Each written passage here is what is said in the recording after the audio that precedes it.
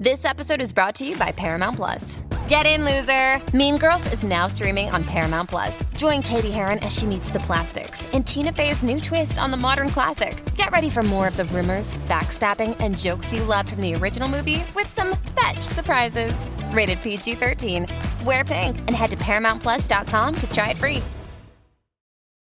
Hey, Pantheon listeners, Christian Swain here. You caught me just finishing up some editing on Getting Real with John and Beth. I want to share my first experience with Factor meals for you.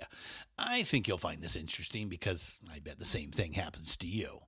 I had just received my first shipment from Factor Meals the other day, and I was excited to try one of the prepared restaurant quality meals for myself. Anyway, I was working away and noticed it was very late, and it was my night to make dinner.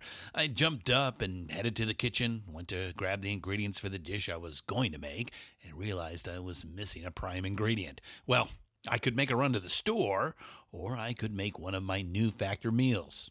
Actually, the choice was easy. I grabbed a cavatappi, an Italian-style pork ragu with garlic broccoli, heated the oven per instructions, and minutes later was enjoying a very delicious, nutritious, and dietitian-approved meal.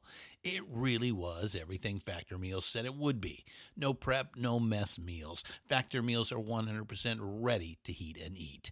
Take it from me and head to factormeals.com/Pantheon50 and use the code Pantheon50 to get 50% off. That's factormeals.com/Pantheon50 and use the code Pantheon50 to get 50% off. This is This Day Rocks from Vintage Rock Pod. I'm Paul Stevenson. Today is March the 19th, and we start on this day in 1976 when the Doobie Brothers released Taking It to the Streets. It was their first album with Michael McDonald. McDonald was brought into the group to play keyboards, but soon became lead singer thanks to producer Ted Templeman. Michael sang the title track to the album in the studio, which he wrote, impressing everyone.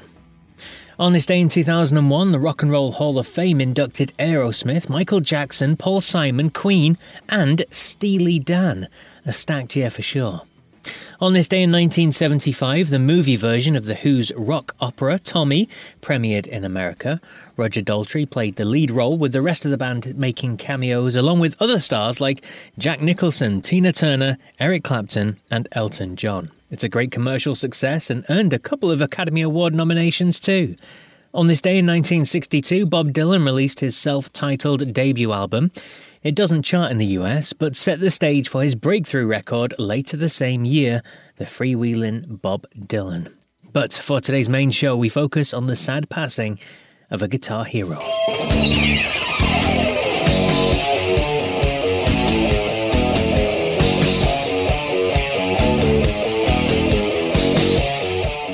Yes, on this day in 1982, guitar great Randy Rhoads died in a plane crash. Along with Randy, the pilot and the tour costume designer was also killed. Randy was just 25 years old. Now, Randy was a co-founder of the metal band Quiet Riot, and at the time of his death was a vital part of Ozzy Osbourne's band. He played on Ozzy's first two solo albums, Blizzard of Oz and Diary of a Madman. Now, despite his short career, he's regarded as a pivotal figure in metal, credited with pioneering the fast and technical style of guitar that came to define 80s metal. He was posthumously inducted into the Rock and Roll Hall of Fame in 2021. Now, someone who was good friends with Randy and was the person to recommend him to Ozzy was the Runaways bass player Jackie Fox. I interviewed Jackie on episode 60 of Vintage Rock Pod, and in this short clip from that interview, she talks about her history with Randy and how she felt when she heard of his death. A good friend of yours, sadly no longer with us, Randy Rhoads. You were such good friends with him, and the story goes that you had a hand in him joining up with Ozzy Osbourne, didn't you? I did. Dana Strum, who later on joined the band Slaughter as their bass player, was working with Ozzy for some reason. And he called me up and said, Ozzy's looking for a guitarist. Do you know anyone who might be good? And I knew from our conversations that Randy had just about had it with Quiet Riot. He and Kevin DuBrow had been fighting a lot, and he felt like the band wasn't going anywhere. So I knew he was kind of susceptible. I gave Dana Randy's number, and next thing I know, Randy is playing with Ozzy, which is just, was kind of crazy. And at that point, I sort of lost touch with Randy, which is unfortunate. And then the next thing I knew, I'm driving along in a little place called Sherman Oaks, California, listening to classic rock on the radio when they broke in to announce that some members of Ozzy's band and Entourage had died, and they named Randy. And I pulled into a drugstore parking lot and just started sobbing. That was one of the worst moments of my life.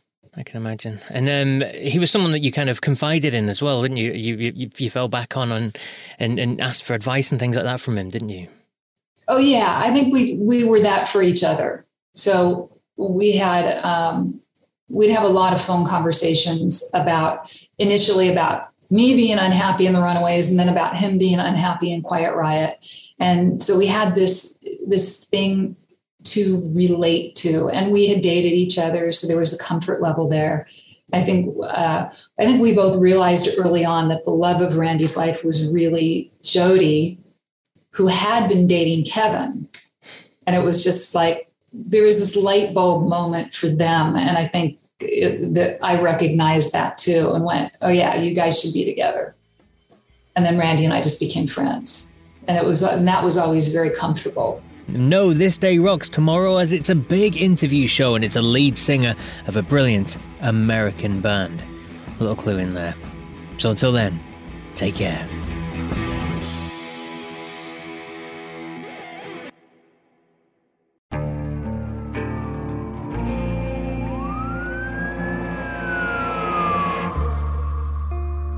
What would you do to achieve the American dream?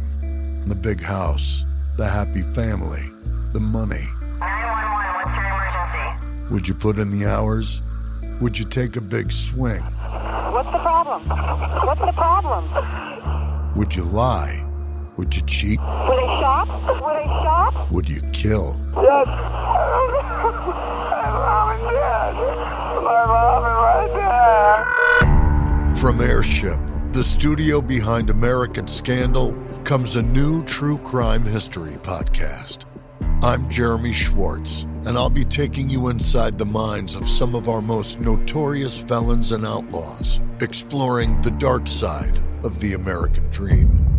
In my new show, American Criminal, you'll meet the picture-perfect brothers who killed their parents, the thief who stole babies, the crypto king who siphoned off billions, and plenty more. From assassins and gangsters to killers and con artists. Whatever the case, whoever the criminal, you don't know the full story. Until now. Don't miss the debut season of American Criminal, The Menendez Brothers, beginning February 29th. Listen wherever you get your podcasts, or to get early ad-free access to the entire season first, plus hundreds of other ad-free history podcast episodes, subscribe at IntoHistory.com.